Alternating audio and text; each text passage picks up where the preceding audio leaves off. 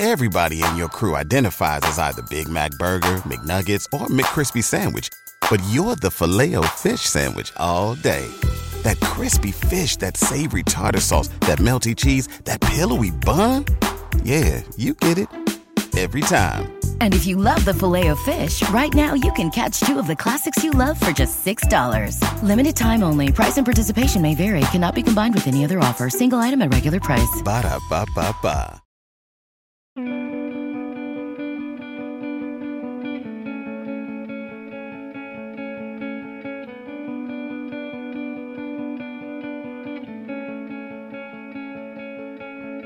Once upon a time, I was of the mind. Ladies and gentlemen, welcome back to The Cab.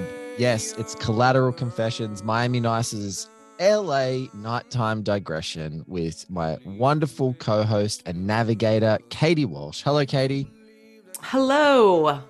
So we are driving around in this yellow cab, and the passenger we have tonight, yes, he is creepy. Yes, he is mysterious. Yes, he has had coyotes come upon him in the night. Yes, he has a body double sticker on his laptop. Yes, he is one of the most talented critical minds, one of the best writers I know, one of the most powerful and gushy podcast guests. And when he dedicates himself to anything that he is obsessed with, he's just the best. And we love him. And it's so great to have him back. You would have heard him on our most recent mashup podcast, Increment Nice. He, of course, is the host of Increment Vice. It is Travis Woods. Hello, my friend. Creepy? The fuck? Creepy? I was gushing. Like, I know you're a little hungover and you're grasping for words wherever you can find them. But listen, you started at creepy and ended the arc with gushy. Travis, creepy with love. Creepy with love. You are a man who is writing the definitive Brian De Palma book right now. That's not creepy. That's passion. Yeah, passion, horniness. Yes. He was trying to say you're mysterious. Mysterious. I mean, I'm not, but I'll take that. I'll take that. Mysterious. Yes. You're getting in the cab. We don't know what your intentions are. Yeah, we don't know. You're Sometimes, flashing stacks. Sometimes don't you guys miss Taxi Cab Confessions? Yes, that's what this is. That's That's what what it this is. is. I mean, I get it. I know. I'm thinking out loud. Sorry. I'm not as on point as I should be today. I'm so thrown by Blake calling me creepy. I love you. My fragile eggshell ego is crumbling. You just can't see the love in my eyes because I have sunglasses on during this He episode. He does. Blake is on Gatorade number 2. It's 6 a.m. Australia time. This man is dedicated to the podcast lifestyle. That's the discipline, folks. In the parlance of our show and our entire community, that's the discipline. When we go out and we put our Miami Nice cap on, we must go out and consume mojitos. And then when it's time for an early morning cab ride, we're waking up, we're hitting the Gatorades, we're getting our sunglasses on, we're too early in the morning, and we're going. This is what's happening. Blake was out all night at a jazz club, then spent the morning sleeping on Neil McCauley's floor. Pushed himself up. He's got a big swollen elbow. When are you gonna get some furniture? When I get around to it? It. So we've been having lots of conversations recently. I think some Hall of Fame chats. Miami Vice Hall of Fame chat with you, Trav. Such a fun time talking. Like a year ago. Yeah. This time last year. Was it exactly? And I'm gonna be. I'm sober. Speaking of drinking, I'm actually sober this time. Oh my god! Well done. Thank you. But you have also in the last episode that we did talk about, you did help Katie Walsh's nerves before the Miami Vice screening, the American Cinematheque, with a mango mojito, and you guys held the Vice Summit. But there's always more to talk about with Man. And you're always such a fun person to talk to about it. You're one of my favorites, and Katie and I couldn't wait to get you to talk back on the show to talk about it, because you're an LA person now, Missourian originally to LA, but you have a particular I want to say like a particular sort of style or a particular affinity for like affinity for the style of LA movies in all of their different sort of genres and all over time, you know, whether it's all the way back to sort of like 50s detective noir, all the way to contemporary stuff like Point Break, which Katie, you know, one of Katie's favorite movies. So we really wanted to get you in the cab here to talk about Collateral and to talk about where it fits, and what your big takeaways from it are, because I know that I believe you've seen it a couple of times in the last couple of years on the big screen as well. Am I wrong about that?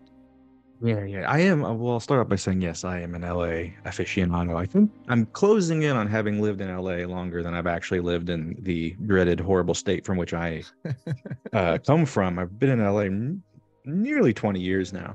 I will start this off by saying I have seen Collateral theatrically a couple times, including at Beyond Fest. I believe it was last year, or maybe the year before. All time is kind of folding in on itself these days. But I saw it with Michael Mann in attendance. And before we even talk about the movie, I just want to share this anecdote just because I think it's fucking adorable. I went to go see the film with our mutual buddy Jordan Harper, and we're watching the movie, and Jordan starts giving me like the elbow. And kind of like, you know, nodding to the left. And I look over, and surreptitiously winding his way through the aisles midway through the film is Michael fucking Mann, because he's going to do a Q&A between this film and the second film, which was Thief. And it's right about the time. What a double feature. Yeah. Holy shit. It's right about the time of the nightclub shootout. And so Mann ends up sitting like next to us, like just like one seat down, right? What? Same row? Yeah, like literally, like he was with someone I assume is his wife. But there were some seats, you know, they'll mark the seats off at Beyond Fest for speakers and stuff, and we just happened to be in that aisle. And you know, Jordan's like, you know, nudging me, and I look over, and it's Michael Mann sitting there.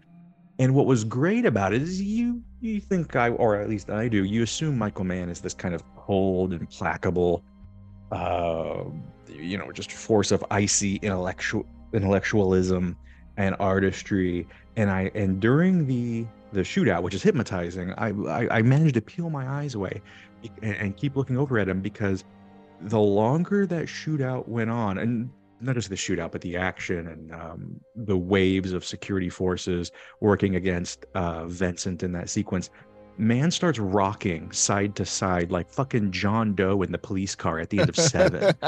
And he starts like giggling, and you can see, and he starts nudging the way Jordan was nudging me. He starts nudging, I guess it was his wife, starts nudging her and like elbowing her and like giggling. And it was just so fun and sweet to see that he was just getting such a fucking kick out of his movie, and the way that sequence, that thing plays like a song. It's great, and watching him watch that and see that, and you could feel the electricity of the crowd, who I don't think most of them knew he had walked in. He'd walked in, yeah. Because we were sitting kind of in the middle towards the back, and so he was just watching them react, and the crowd there was really a thrum in the crowd during that sequence, because the movie, it's not like it's boring by any means, but the movie really snaps itself awake during that sequence. It kind of is building to that, and then it climaxes with the wreck right after. And just watching him watch his own work and getting such a kick at it, giggling like a little kid. And like I said, just rocking side to side, like he couldn't sit still. That is a treasured memory, a movie memory for me, a treasured Michael Mann movie memory. And I just like that, it was a different side of him, I think, than what we get from the public persona. He was literally like giggling like a little boy. And I love that. That is such a beautiful story. And I want to tell everyone, if you haven't gone back to listen to Michael Mann on our shows, you should. And I think a lot of people have gone back and listened to the finale of One Heat Minute. Thank you so much for doing that. But it's actually sometimes funnier conversation to listen to him pop in for the last 12 minutes of the Mohicans, because that was one of the first times where I saw the glee and I guess the playfulness more so in that, because I remember when I was asking him about, like you said, this is like, it plays like a song, and it's like the Paul Oakenfold, like amazing tune. Just like it's so hypnotic and so catchy.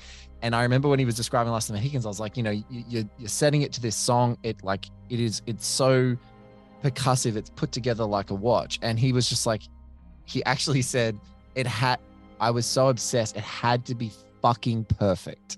And he was just like, and that was his aspiration, like, so it's so funny to hear him even like all these decades later, still having such a passion for that perfection. So it doesn't surprise me that he was getting a kick out of it. Cause I don't imagine he's just like putting it on, chucking on Collateral in the Forward Pass Theatre Ed or whatever, or checking it out. He's not doing it all the time, but like to still see that it's making an impact. And clearly I haven't seen Collateral in a theater.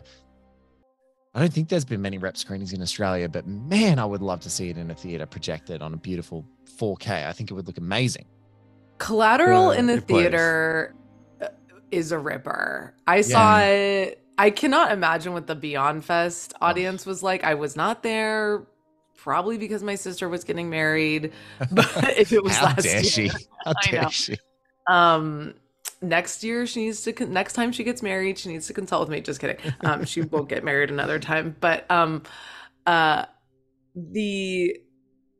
saw it at the New Bev on like a Friday afternoon with like that crowd, and it played like a comedy, and it was so fun. But of course it plays like a comedy because you have Tom Cruise like doing his villainous self, but but then you have the great nightclub shootout sequence and everyone's just losing their shit over that. So yeah, it's so fun with an audience. It's one of the top 10 experiences. Now, Katie, this is your favorite. It is Katie's favorite man. It is. But Travis, Katie, you know what this screening was, right? This was the night where we got bombarded on Twitter because someone allegedly asked a Miami Vice question, and I've forgotten to ask Travis, who was in the audience. No, Mark Olson told us it wasn't true. No, he Mark Olson moderated the Q&A. Yeah, he said it wasn't true. But so there was no Miami Vice question with Michael Mann's puzzlement. Okay, see.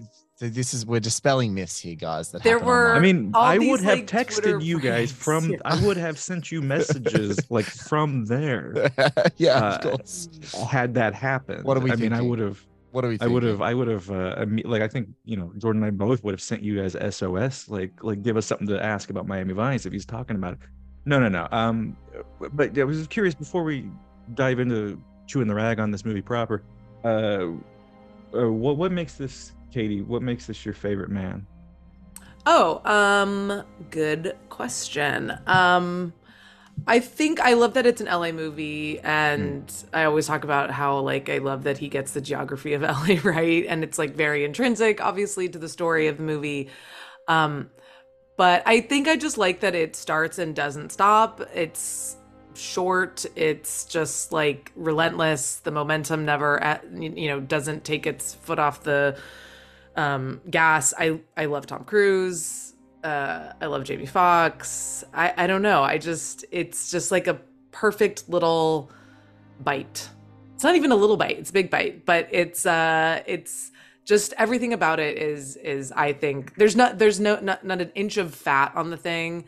And, I don't know. I just like you start watching it and you realize that like all other movies don't have the same sense of ease that this one does. There's something about it where you're just like, he makes it look easy.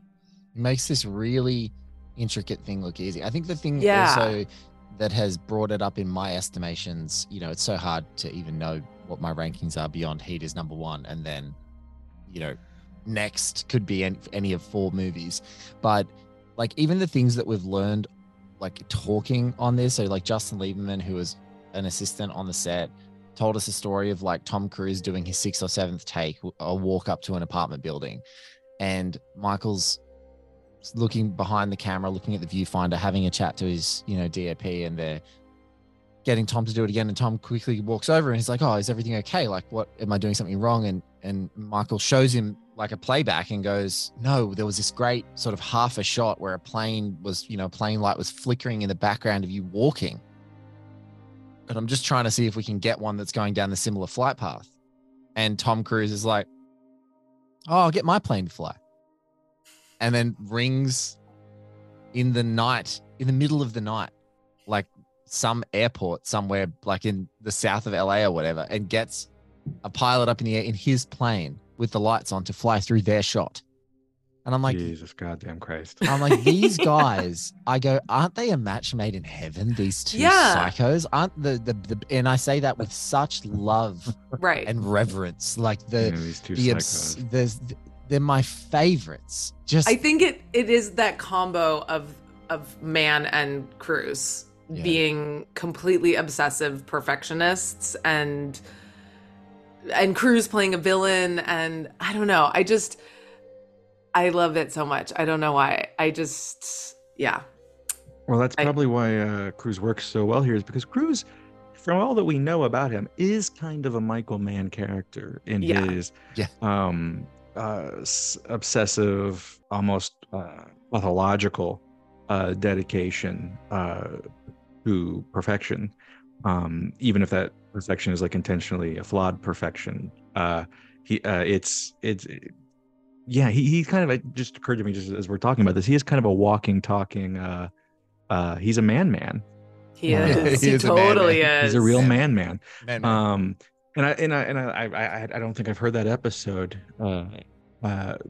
So that's insane to me. I mean, it's insane, but also totally expected. That's the other thing. So you tell people that story, and their first reaction is like, "That's insane." Then they're like, "Oh, that." Then they're like, well, yeah. I mean, the motherfucker's driving motorcycles off mountains here to save the cinema. least he can do is just sure. fly a plane from Van Nuys to downtown, and on a very specific timed Which, flight. by the way, on a another specific vector. I need a vector. Yeah. A vector. Yep. Oh, look at Blake. Which again is another argument for the smeary digital photography of this film, which I know some people nitpick, but that's the only way to shoot at night and not set up for 19 hours. Is nitpicking. Well, people people have. I need a list of names. But Katie's I like actually, Jay and Silent Bob in Jay and Silent Bob Strike Back, just with a phone book going to people's houses door to door and beating them up. Yeah. I'm not gonna beat anyone up. I'm just gonna ask. You to know talk that some to them. people they get pissy. They get pissy about Digital Man, and as much a proponent of film as we might be, the digital photography, even 2004 digital photography, looks rather lovely in this film, and the definitions that it finds in the darkness. It's such a great, as Katie, as you said. I mean, I'm not blowing anyone's hair white by declaring this, but it's such a great Los Angeles movie. And as much as I think so much of the cinema of LA is focused on sunshine, LA has such a character at night. It has such a vibe, to use that horrible word. It has such a vibe at night. And the way that the digital cameras capture, Katie, I think, will know exactly what I'm talking about. There's a very specific feeling of Los Angeles at night where it gets a little humid, the air's a little wet, the orange sodium vapor streetlights are reflected against the bottom of this canopy of clouds. So the sky takes on this bizarre kind of burnt orange pallor. And there's always these two tall palm trees curving up against that, like burnt orange cataract, like the rib cage of some dead giant. And LA just has that very still, odd, surreal feeling at night that celluloid can't quite capture without, you need too many lights for film. It would blow all of that away. And just a quick shout out to the digital photography of this film, which I think is staggeringly beautiful. And I don't know that I've seen another film that captures Los Angeles at night in quite the same way. It's so fucking beautiful. Take everything else away, it's just such a beautiful portrait of LA at night.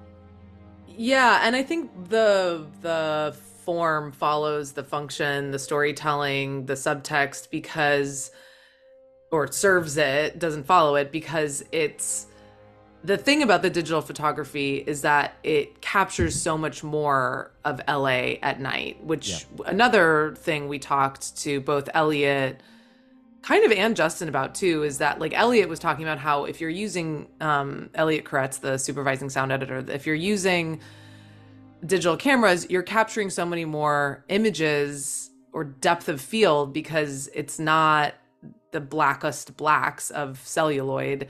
And so then you suddenly have to layer in all these other sounds of things that you can see.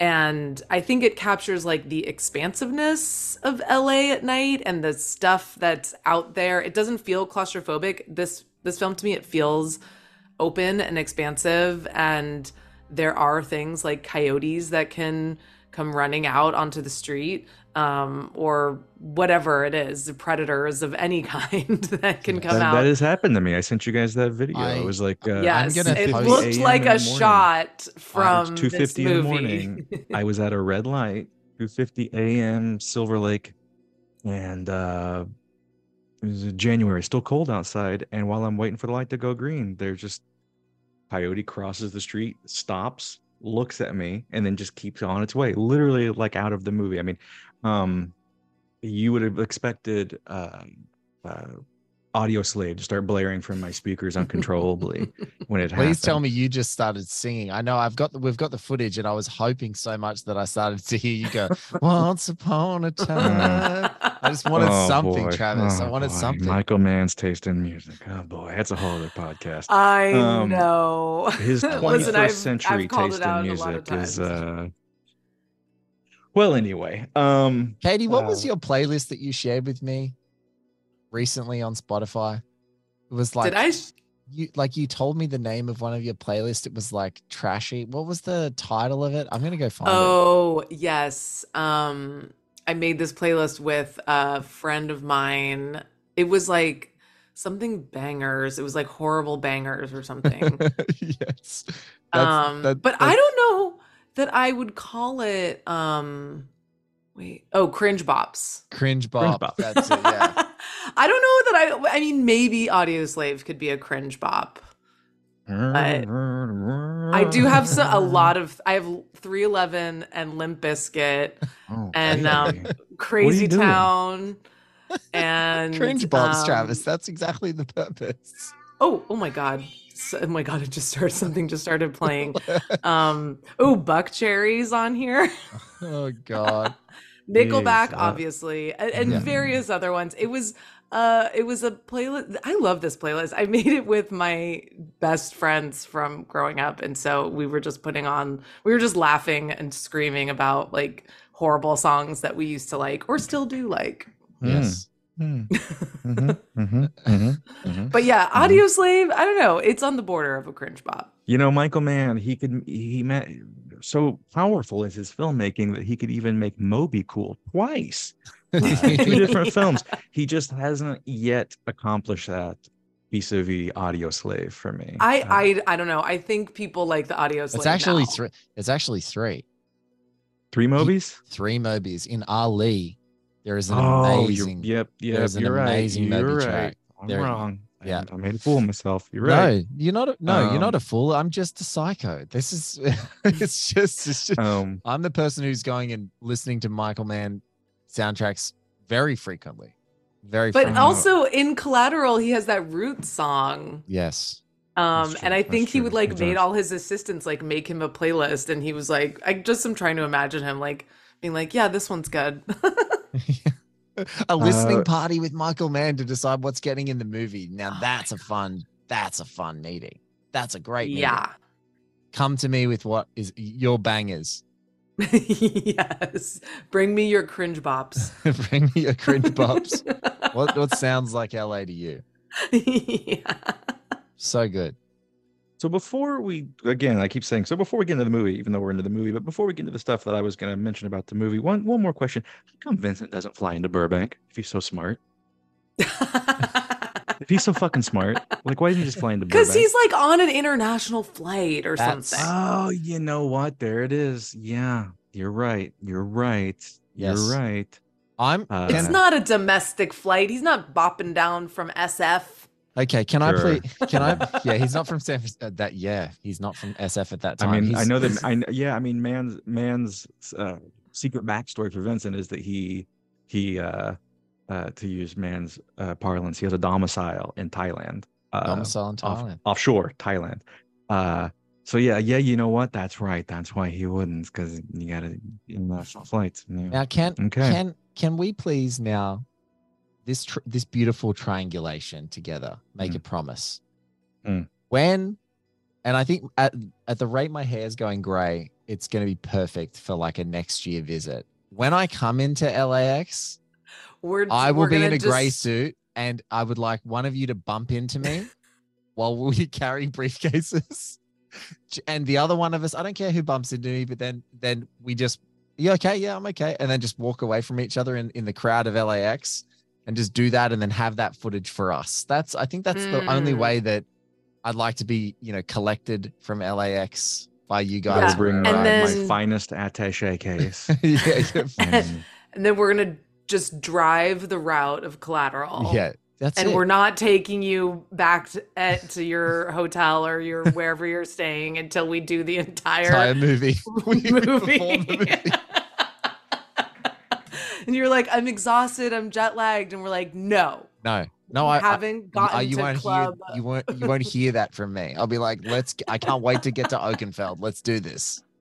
Wait, what's that club called again? Like Club Fever. Club Fever. Yeah. I was gonna say Club Fire.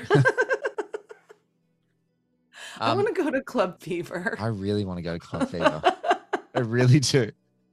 I want to keep this party going. There's a party happening last night. I'm like, I'm ready. Oh boy. I'm ready. Rally. Rally.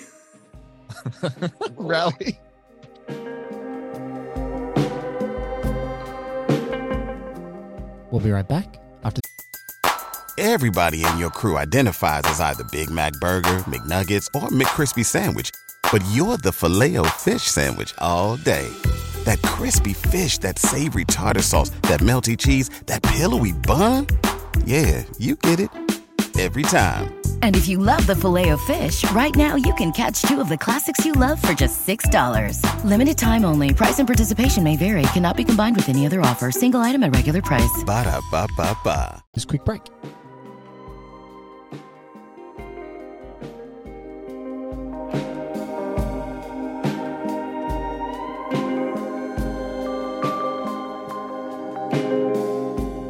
So to dive into a couple of things I wanted to talk about with this movie. I'll give you guys a choice. Do you want to start with the long and storied history of Chicano murals in Los Angeles, or Socrates killing himself with hemlock after his trial? Which one do we want to do? Okay, murals it is. Murals it is. We're gonna roll with it. I Ching, a little jazz.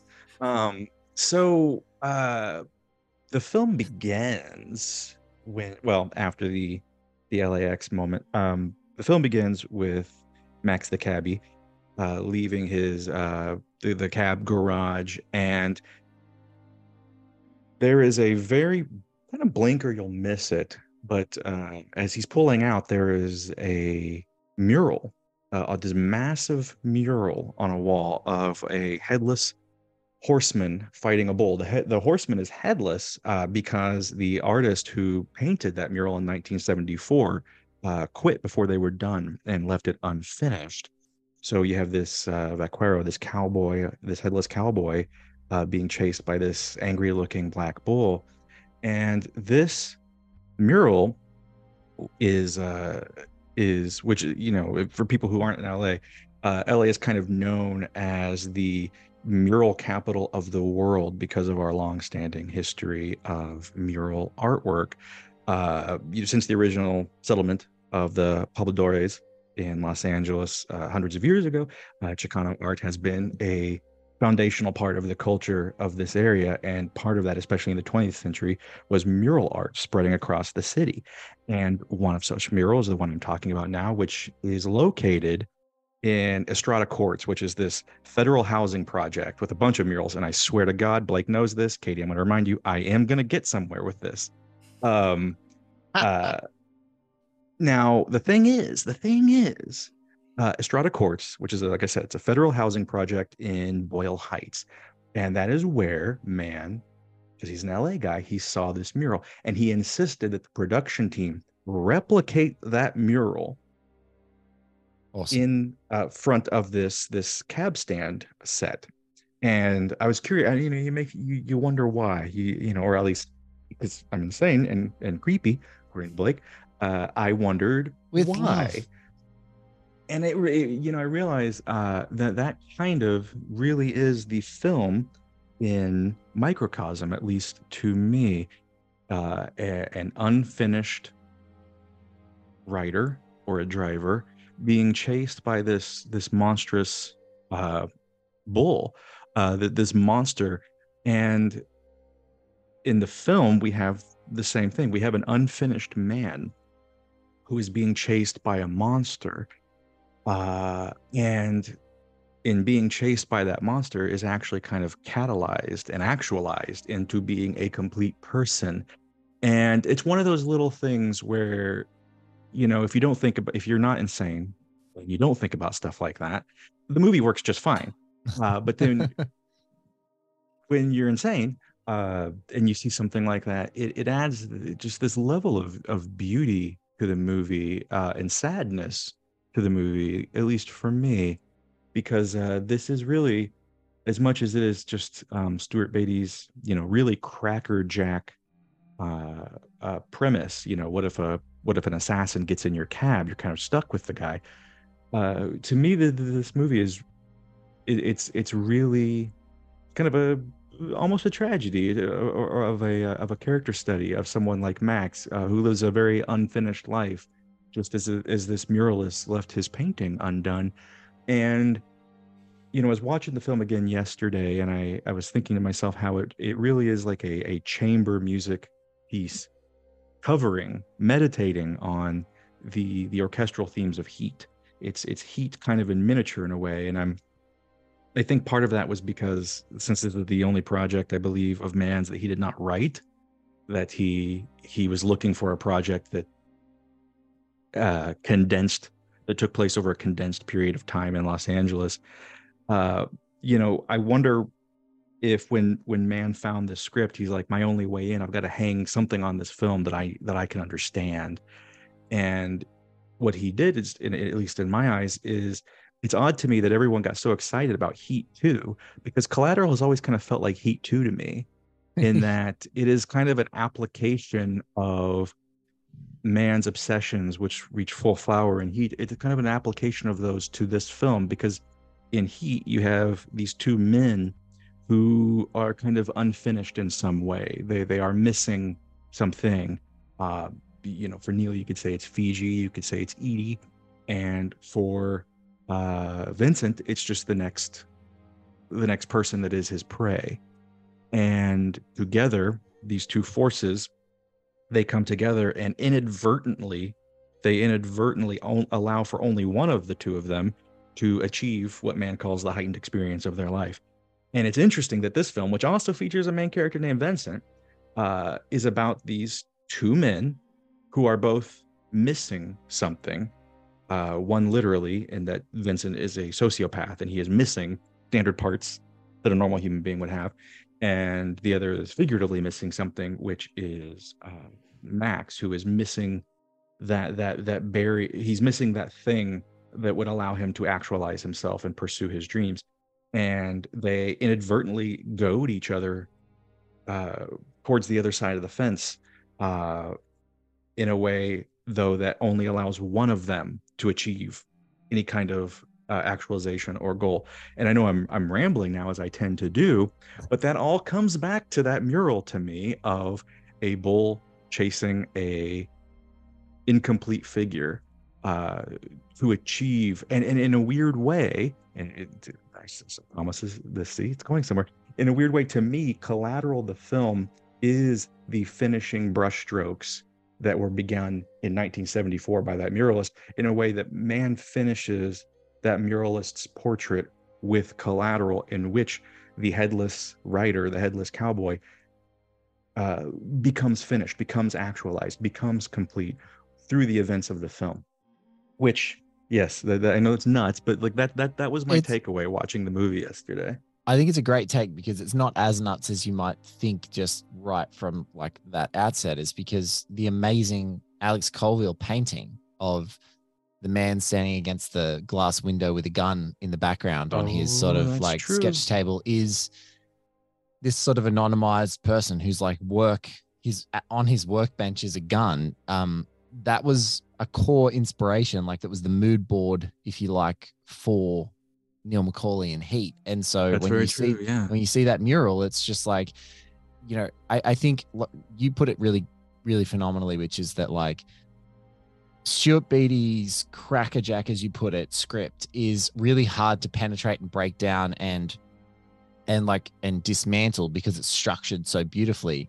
But you know, the change of setting, the change of some of those themes, the adding in of the Los Angeles culture is all of the Michael Mann stuff. Like that's why I think us manheads love it so much, is because it's these tactical doses of all of these thematic preoccupations that we love that are just applied and fused to this like really speedy thing. And so yeah, I think it's a fantastic take. And also he does that, like, you know, we were talking about it with like it's happened in, you know, movies like Black Hat, it's happened in Miami Vice, where he like sees murals and on the streets of different places around the world, you know, Ciudad del Este or Haiti or whatever, he sees a mural on a wall and he's like, I want that mural, or I want that artist to do that mural again, or do a copy of their mural in a subterranean basement where Jose Euro is going to, you know, throw a grenade, or, you know, get a grenade held in front of his face, etc.,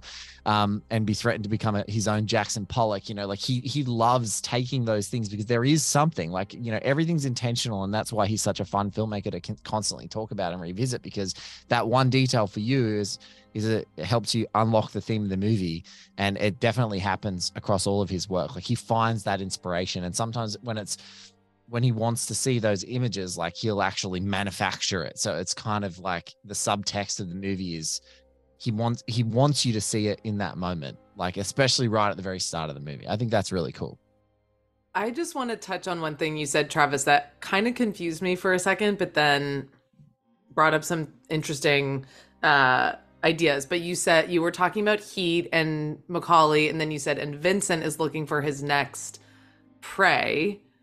And I thought you were talking about Vincent Collateral, but you were talking about Vincent Hanna. Vincent Hanna, yeah. And his prey is Macaulay. Yes. Mm-hmm. Which I would not describe him that as a predator, but he is in that sense. So that was an interesting point for me. And then you started talking about Vincent Collateral and Max, and that he, you know, that Vincent is also a predator looking for prey. And he's even more like kind of lizard brain oriented in some ways. Like I believe in the third act of the movie that he turns into a shark or a coyote or a Terminator, and just goes full animal feral.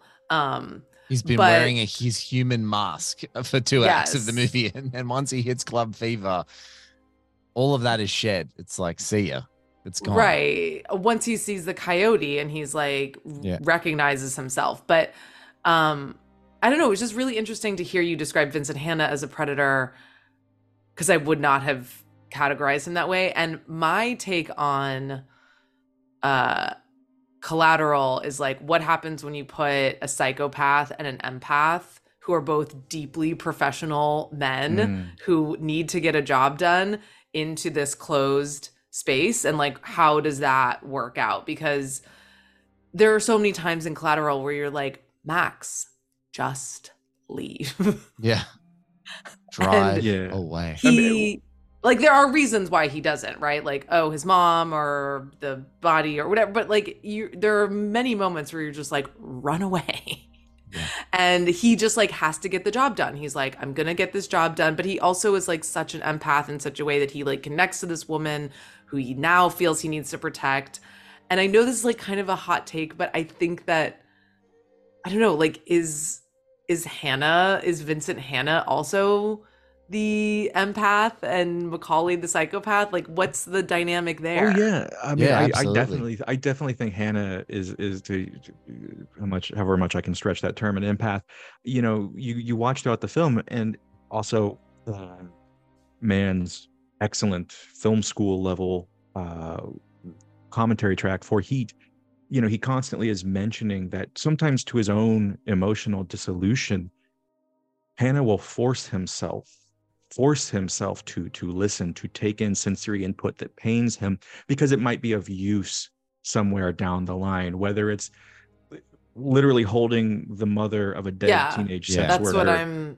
Yeah, and that scene communicating is with her because there might be something he can use later, whether it's the central scene, the central sequence of Heat when Hannah and Macaulay are sitting at Kate Mantilini's, which was instigated by Hannah. Hannah's doing it because he is out of options, he is out of ideas, and the thinking of his character in that moment is maybe if I just sit down and talk to this motherfucker, I will glean something, I will empathically sense something, I will recognize something of his humanity that I can use to, as a predator, catch him later. And what does Hannah learn? What does Hannah I get have a woman. out of I have a woman? That's what he gets out of Macaulay in the talk is, I've got a woman. Well, I tell her I'm a salesman. And how does that come into play? At the airport, at the end of the film, he sees one confused woman sitting in a car looking around and waiting for someone. And Amongst so, the Uh-huh. no, chaotic panic of an evacuation, there is a woman yeah, sitting in a yeah. car looking for a man. And so I Right. think that I think that, yes, I think Macaulay is a sociopath or psychopath, whichever, in that, When it rains, you get wet. when it When it rains, you get rains, wet, which is just, the I fucking mean, that's most brutal that's some line. Ted Bundy shit. That's He the might most he brutal might line love of all Edie, but time. that is some Ted Bundy shit. Whereas Brutal. Vincent's goal is the preservation of life at all costs, and Right. you could argue to a degree that that is also what Max is doing in this film, is especially in that third act when Vincent basically becomes Jason Voorhees. Uh, Yeah. Yeah. Max could walk after the wreck. Max could walk. Yeah. Yes. Uh, and or hobble as it is, but instead he decides to return and to fight to preserve life at all costs. And so again, it is very much kind of a Heat in miniature to me. It's also another film that is a panorama of Los Angeles. I mean, what is the tagline of Heat? A Los Angeles crime saga. um and so I think, and I don't mean that to Collateral's detriment. I think it's more Mann taking a work that was not organically his own and attaching it with his own obsessions, Yeah. as a way to find his way in. And just as much as uh, Macaulay inadvertently goads every move that Macaulay makes presses Hannah further and further, or pulls Hannah closer and closer to murdering him. Every and just as like in Collateral, you watch that movie the first time, and those scenes in the cab. Hey, Lady Macbeth, Lady Macbeth, you no longer have the cleanest cab in La La Land. These scenes where Tom Cruise is espousing his philosophy. The first time you watch that, you could just be like, oh, well, this is just a cool crime guy just doing cool crime shit, saying cool, nihilistic shit, like a villainous Rust Cole or some shit like that. Where it's like, oh, this is just a character. This is just screenwriting 101, where a character is I don't showing us sleep, I who they dream. are. Yeah, this is a character just showing us who they are vis-a-vis their philosophy. But instead, no, when you watch scenes like that, Vincent's speeches are designed for a purpose. What Mann calls facile nihilism, especially like say in that scene after he kills the CI, the guy, the fat man that falls out of his window. Uh, Max is in shock. Max is slipping into an almost fugue-like state as he's trying to drive. He's just in full-on shock. Picking up sandwiches off of his seat. And Vincent, in an expert move of psychological manipulation, starts challenging Max and challenging Max's beliefs by bombarding him with weapons grade level nihilism. He's not, but he's not doing that for the reason you might think he is when you first watch it, which is just like I said, that screenwriting 101, characters are what they say. No, he's doing that because he's keeping Max sharp on the edge where he's got to be. Yeah. And he is pulling Max out of that fugue state. But what is interesting about that is that Vincent is too effective, and by constantly challenging Max with this philosophical assault, he is actually actualizing Max. He is angering Max, this headless vaquero. He is angering the headless cowboy into as a counter move to formulating his own anti-Vincent philosophy.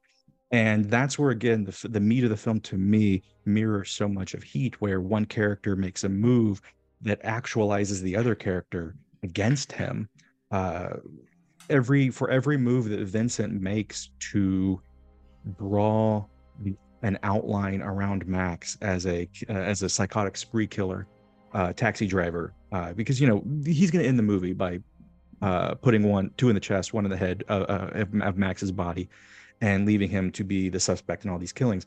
But what he's actually doing is he thinks he's drawing that outline around Max, but what he's forcing Max to do is to draw his own outline. He is forcing the muralist to finish the head of this cowboy. He is forcing Max to come up with his own moral code and moral compass and his own philosophical image. And I know we're getting like heady here, but that's so much of the movie to me is Max actualizing in the face of Vincent's philosophical taunting. We were talking about these polarities, like the psychopath, the empath, the predator, the prey, but it's all, I think it's so interesting what you're saying about the self-actualizing, but to also think about who is proactive and who is reactive, especially in these dynamics. And I think it's easy to look at Max as a very reactive character, and he is for a lot of the movie. But if he's also aligned with, if we are making this thought experiment, if he's also aligned with Vincent Hanna, Vincent Hanna is very proactive. Like, he's going out and getting Macaulay and drawing him in, but they're like in this weird dance together. And I think that's why we like love these movies so much and rewatch them constantly, because we can't get enough of this dance of these two polar opposites who are closer and more alike than they think, or we might assume. Yeah, no, I agree. And this metaphor that I'm using, it only goes so far. I mean, obviously, but can I layer one last he's thing not before he's not a hard ass cop. Can I layer that one thing? But it's, to your point, it's like, what is actualization but like actually knowing that your hands are on the wheel, sort of thing. So there's that great moment where he actually realizes, oh shit, I'm in a cab. I'm the one driving the car. I'm driving the car. I'm riding the horse. I'm the cowboy riding the horse. Like, yeah, and the bull is chasing me. He's like, oh no, how about if I just flip this fucking thing? I'm gonna literally flip. Right. It's like, I am in control. He keeps telling me Vincent, that go I'm fuck yourself. Yeah, exactly that. Exactly that. Such a great. But that's the thing is, he would never have been capable of doing that if Vincent hadn't existed. And that's the thing. Prodded it out of him. He Anna would not have reached the heightened experience of his life, to steal another man phrase. He would not have been able to achieve that without Neil Macaulay being a psychopath. And neither Neil would Macaulay. have Max. Yeah. Yeah, that's the point. Max would not have achieved. Max would not become the cowboy with a head. Were there not a monstrous bull chasing him to complete the mural. And interestingly, Max does the same to Vincent in a negative way. Vincent is very clearly, through the philosophy that he reveals, to taunt Max, but also it does reveal who he is. And that's why it's a nifty bit of screenwriting, is it's accomplishing so many things at once. Vincent is revealed, he's clearly a social Darwinist. And the thing that Max does to Vincent is, as he very clearly states, near the end of the film, he's like, you're low down. I think you're low, brother. I think that there are the standard parts that are in other human beings are missing in you. And someone held a gun to your head and made you say, what is going on in the head of this person over here, you wouldn't be able to do it because like other people aren't real to him. Yes. And what's interesting about that is when Max makes clear to a social Darwinist that there are things in him that are missing, Vincent begins to recognize that there is something wrong with faulty in himself, that as to quote again, I'm going to keep quoting, man, he's damaged goods in a tailored suit. Yeah. And I think that those fractures begin to dissolve Vincent and begin to unravel Vincent. And everybody can have and should and does have different opinions on what the coyote scene means. Yeah. To me, what that sequence is the light goes green and Max continues to wait. And I think what happens for me in that scene, what is happening is Max waits for the coyote to cross even though the light's green. Vincent is probably, I think, is sitting there wondering, why isn't Max going? Why isn't Max just hitting the gas? We have a thing to do. And I think in that moment where in the past, Vincent would just make a joke or, say, let's punch it. Lady Macbeth, you no longer have the cleanest cab in La La Land. He's recognizing, he's stopping because he doesn't want to risk killing this animal. And I think in that moment, you see this look of almost revelation on Vincent's face. Like he's realizing, I would never have done that. Yes. And the consideration of that and the consideration that perhaps there is something missing in him, it unravels him. And you could even, you could reach back to Heat and be like, Macaulay is very clearly unraveling by the end of Heat, making decisions he would previously never have made or would have made, but he has built an entire lifestyle to prevent something like that from happening. He has invented a persona to keep himself under control, much as Vincent does and much as Vincent loses after this fact. And I find that interesting. These two men have such a, if we want to quote True Detective again, boy, you two sure fucked each other up, didn't you? And I just find these films kind of twin films in a way, having a conversation with each other the way their main characters have conversations with each other. And for as much as Vincent inadvertently actualizes Max kind of inadvertently dissolves Vincent. And neither man seems to recognize that until it's far, far too late for either of them to do anything about it, other than continue on the course that has been laid out for them by each other. And that's some really fascinating shit for what on the surface is just kind of a thrilling drama or dramatic thriller in Los Angeles. And I love that. Yeah. And it's I watched this movie with my mom and it was hilarious, like watching her react to it. But like, yes, I'm loving these like deep philosophical conversations about archetypes too, because I think it contains that as well. And I also think it's interesting. The coyote scene is right after Fanning is killed. And I think that's when, we got to talk Fanning, but that's when I had some thoughts about Fanning. Max realizes that he has to self-actualize in order to save himself. Yes. Oh yeah. At that point he knows he's fucked otherwise. Like no one is coming to save him. So that's the point when and maybe him resting, hesitating at the green light is like him starting to make his own choices. Mm-hmm. And realizing that he can. And the only point of contention I'd have your whole theory there, Trav, is like, I don't think Max in the end of this movie that Vincent wants to happen, Max is not getting 2 in the chest and 1 in the head. Max is getting 1 in the head. He's crazy suicide. Yeah, you're right. I was just trying to be cute. No, he's the guy who's gonna be nailed as a suicide and a crazy cab driver that does all this stuff. But yeah, you're so right. It's like in that moment, it's that. All right, let's dive into Fanning really quickly in wrapping up, because just like it happens, there's a beautiful symmetry. A year ago ish, you go and see Katie's lovely sister gets married. You and Jordan go and see this movie in a double feature, and you guys are on the precipice of going to see a man movie together at Beyond Fest, which is very exciting. So before we dive into that and maybe preview some excitement with that, let's talk Fanning. Katie's Dirtbag Hall of Fame Fanning. I don't like Fanning. I don't like him. I'm sorry. I don't like what? I don't want to insult anybody. Listen, Katie's he's face. he's well performed by Ruffalo. I gotta say, like once or twice a month, I will mutter to myself, because maybe Blake's right, maybe I am creepy. I will mutter to myself. I don't know why. I will mutter to myself, Roofs all beat the shit. Roofs all beat the shit. I don't know why that sticks with me, but it does. The way he does that, like, there's something cool about that, and I always think about that. Whenever someone is showing me something on their phone or TV, like in my head, I hear Roofs all beat the, like, I want to say that about whatever footage they're playing. Yeah, I got to be honest. If there's a flaw to the film for me, and the reason it's maybe not my favorite Mecha Man is Thief, followed very closely by Heat, followed very closely by Miami Vice, and everything else kind of just arranges itself in a top whatever based on my mood of the day.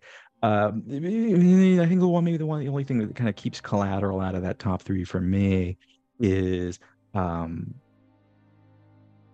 besides the mommy and fact daddy that know you. You right? yeah, Your well, mommy and daddy know you. Yeah, but that's what's holding Collateral back.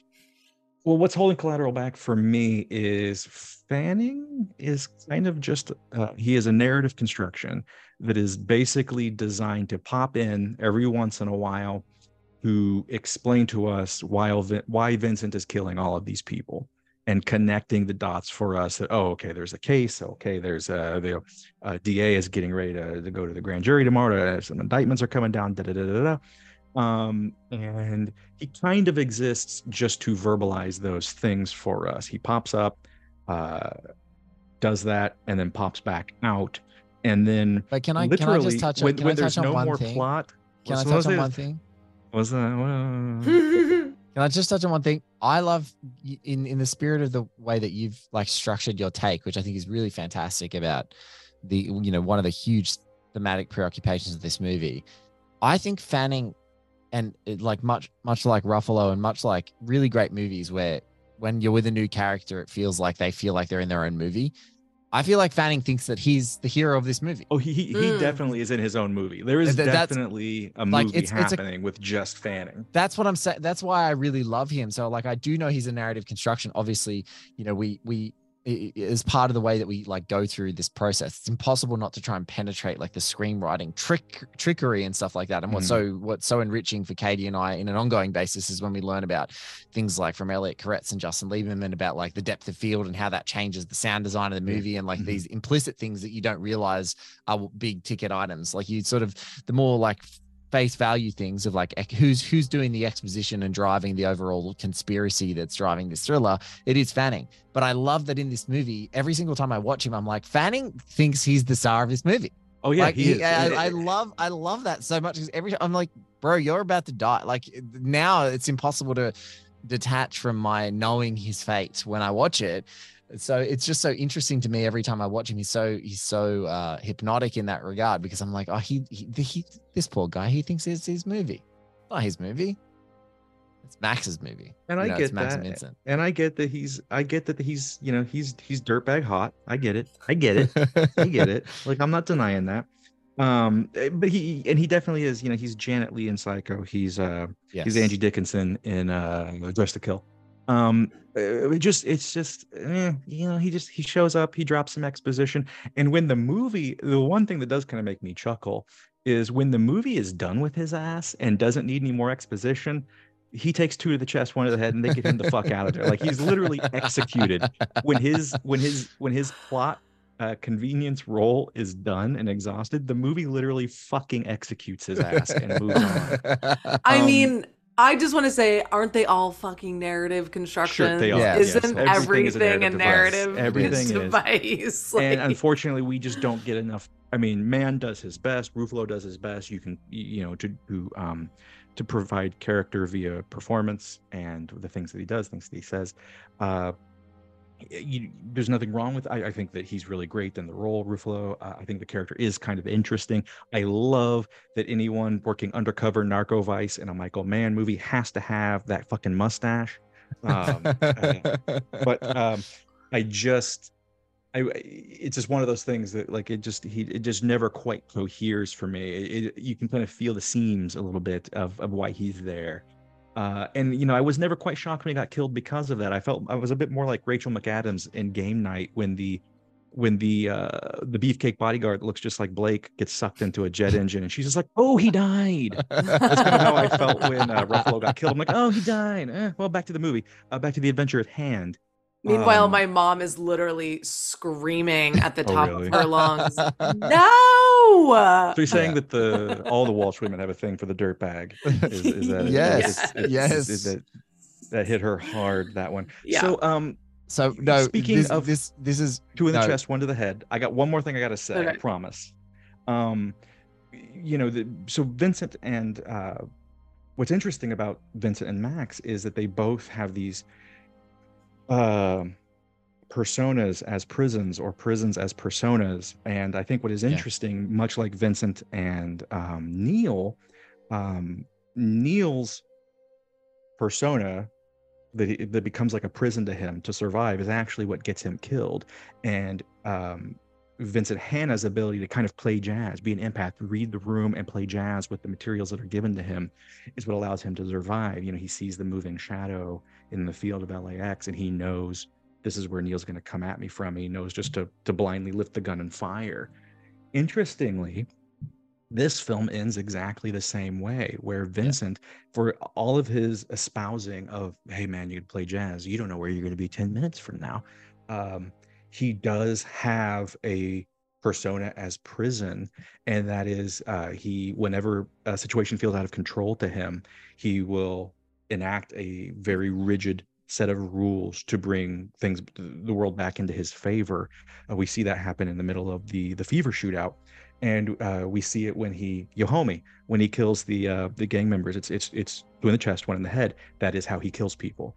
And the only reason that Max is able to kill this master assassin, who's been doing this for working for offshore narco traffickers for quite a while, ex-military, killing for the cartels, is that when you look at the bullet spray and indentions in the door between them on the Metro Green Line, where they have their face to face, there are, in the door that is between them, there are two bullets lodged in the center of the door and one at the top.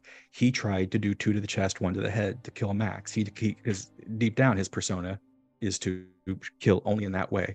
Whereas if you watch Max moves his hand in a circular motion. He makes a circle with the gun as he fires. He fires blindly. What does he do for the first time in his life? The guy at the club who said he doesn't like jazz, he plays jazz in that moment. He becomes actualized, and he learns from Vincent. He becomes actualized, and he shoots blindly and wildly, and just tries. He just tries for the first time in his life. He tries, and that is what kills Vincent. And Vincent is kind of infected by the old version of Max, which is to do things rigidly and not change. And that is what gets Vincent killed. And I find that utterly fucking fascinating. It is my favorite part of the movie, is that idea of persona as prison. And Max breaks out of his only because Vincent, the Mad Bull, helped him, whereas Vincent becomes ensnared in his because Max infects him with that lack of actualization, that entropy that was swallowing his life, transfers itself in a way to Vincent. And the very fact that the film ends on the Green Line MTA stop, which is where heat begins. Where heat begins. It was literally where heat begins. It's like this Ouroboros. I know I'm just rattling on, but I find that so fucking interesting. And the last thing I'm gonna say, and then you guys can kick me the fuck off of here, is as we all do, as we all, in between thinking about the Roman Empire, sometimes I will think about the death of Socrates, which is an oil painting by the French painter Jacques-Louis David. And if you've seen this, or if you're aware of the story here, Socrates was put on trial for infecting the minds of the youths of his age by not worshiping the gods of the state. And he was not forced, they actually gave him lots of chances not to. He said, fuck it, I'm gonna do it anyway, to swallow hemlock and kill himself. And Jacques-Louis David painted this portrait of that, this neoclassical portrait. It's a gorgeous painting. And at the edge of the bed, after he's poisoned himself, Socrates is waving his hand around. He's angry, and he's still expressing his philosophy to his followers. At the foot of the bed, Plato, gray hair, dressed in gray, is sitting with his head tilted downward like a dead, almost like a corpse. Oh. And I always think of that painting when I watch the ending of this movie. I don't think it's intentional. I couldn't find anything. I mean, obviously, man is a autodidact. I'm sure he is aware of Jacques-Louis David, and I'm sure he's very aware of Plato, and he's very aware of Socrates.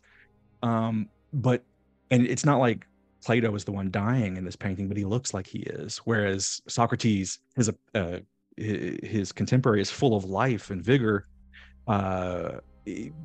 Plato looks dead, dressed again all in gray hair, head tilted downward, slack, not moving. And what is interesting about both of these men, Socrates and Plato, is that Socrates didn't even document or write down his philosophies. They were expressed as a series of conversations, back and forths, arguments, if you will, philosophical arguments between himself and another party.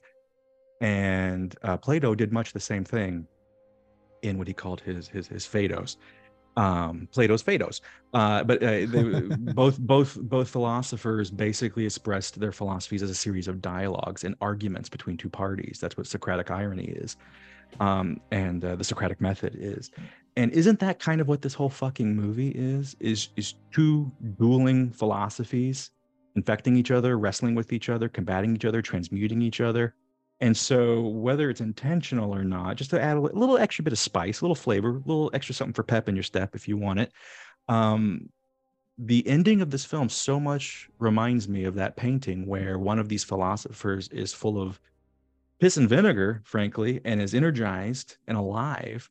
And the other is sullen and sallow and gray and dead looking and has lost the argument, if you will. And isn't that kind of what this movie is? It's two philosophers and only one of them gets to win the argument and be a completed vaquero on the horse. I don't know. This is just, my mind wanders. And so I'm glad that we let him ramble. We'd be getting in with two paintings today. That's what we're doing. It's amazing. This was an amazing lecture. Mic drop. Boom. It's a lecture.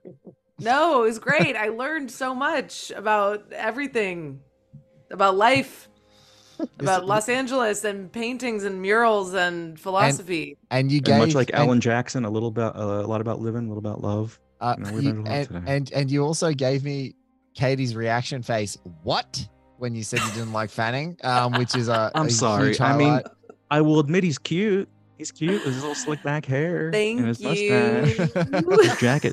And he looks cool when he's just like, Roofs, I'll beat the shit. Roofs, I'll beat the shit. I don't know. I love that. Well, you two are about to embark on LA Beyond Fest right now as we're recording this podcast. It will be up. This podcast will be published during Beyond Fest, I'm guessing. And you two will meet and also meet the man. As he's talking to Jimmy Hemphill, you're going to see Michael Mann talking about Manhunter together. What a night that is going to be. Do you think I should ask about Miami Vice? I absolutely demand. Do you think Jim will kind take of question is that? Audience questions? Will Jim take audience questions? He has in the past other Q&As. He has. You know what, and I know that Travis, Beyond Fest. I feel like I need to do the Q&As. bit where I'm like, before I just want to say Miami Vice is a masterpiece. Yeah, you have to do the bit, number one. Number two, grab Jim before the screening, Travis. You know Jim, his friend, and grab him and say, throw it to Katie. Got to throw it to Katie. No, this is too much pressure. Me and our good buddy Jordan is going as well. We will work on I'm nervous. I will slip you some more mango mojitos like I did at the Miami Vice screening. Yes, there we go. I'm scared. Katie, you have to. For our people, you have to. You know how happy if the reaction is anything like we're expecting, people deserve it. I'm the type of person that like I love and respect artists, and I have a fine time just being like, cool, you're over there. Yeah, I don't have to run up to you. You can tell him that you love it from the safety of a seat. It's Q&A, so it's fine. It's fine. I like how Katie says she doesn't have to run up to them when we all know full well she is going to be driving her shoulder into Colin Farrell's solar plexus when he's doing yoga in a park one day, and she's going to tackle his ass, and he will never be seen again. This bit has gotten out of control. I was actually going to do a whole. I was actually going to do a whole thing about how it was going to be a gender reverse boxing Helena, but I'll save that for another. No, save that for another time. Another time and another show. Shout out to Green and Longworth's great show. You must remember this. Travis, it's always a pleasure. This was excellent. I'm so glad that we did let you get to the death of Socrates. The death of Socrates. That was amazing stuff. And I love that mural. That mural. I'm gonna put those pictures up so that people can check it out. I'll make a link to it in the post. So if people are listening to this episode, go to oneheatminute.com. You'll see the link. One last random thing about murals, if anyone is interested in that, Agnes Varda made a wonderful documentary in 1981 called Murmurs, which is entirely about the murals of Los Angeles. And just to keep things as wildly random in this episode as fucking possible. Wow. Let's end with an Agnes Varda 1981 documentary. I didn't know we joined the dots on a Collateral Confessions between Agnes Varda and Michael Mann, but I'm here for it. I like to bring a lot of things to bear. You know that. Renaissance man. He's a Renaissance man. But yeah, I would recommend Murmurs if anyone is fascinated with the topic of LA murals, which is an incredibly rich and interesting one. And that's all I got to say about that. I'll shut up. Enjoy Manhunter. This has been an absolute pleasure getting you in the cab. Can't wait. And I am going to be waiting by my phone for an account of what happens, and hopefully someone in that crowd standing up and saying Miami Vice is a masterpiece, and you guys cataloging the response from the great one. I cannot wait, and I'm hoping very much that it's Katie Walsh, because I think we'll get about 7 episodes out of it. So that would be fantastic. We'll get her there, Blake. Don't worry, we'll get her there. It's going to become a button on the soundboard if that's the question. Or if okay. The more you guys are saying, the more I'm literally not going. I know. No pressure. Also, this episode makes me realize: can you imagine the poor son of a bitch, rideshare driver or cab driver that has to deal with me when I'm drunk and I'm talking about this shit in the back seat? Because I do. You know that painting when Socrates drank hemlock and like. Yeah, just made me realize the poor souls that ferried me around Los Angeles and the shit I've said while doing so. And amazing. I'm sure they loved it. The only thing I regret, not having a microphone, not having your stream of consciousness to listen to. Put some sound effects under, drop in some clips. Jesus Christ. That's what we do. Guys, thank you so much for listening to another Collateral Confessions, part of the Miami Nice umbrella. You can find a stack of episodes for Travis on Increment Vice in this very feed if you want to do a search on whatever your podcast weapon of choice is, or just go to oneheatminute.com or incrementvice.com. You can find all of his stuff there. We're looking forward so much to Trav's growing tome on Brian De Palma. He's written some amazing pieces about De Palma at Bright Wall Dark Room. You can probably find those. Check them out. Just search Travis Woods Bright Wall Dark Room. You can see his whole catalog there. Really excited for some of that. Thank you so much for coming back, man, and talking to us again on Collateral. This has been a really fun one. Some good moments. This is a corker. A corker. Headless. A classic. Oh. Not creepy. Love. Look, I'll show you my eyes. My hungover eyes. Look at my loving hungover eyes to you, Travis. There's no. Oh, thank you, honey bunny. Nothing but love. Nothing but love. Thank you.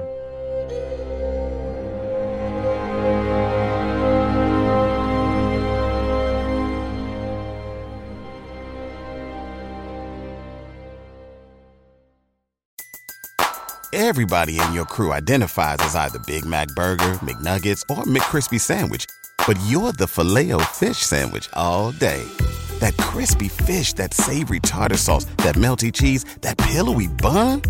Yeah, you get it.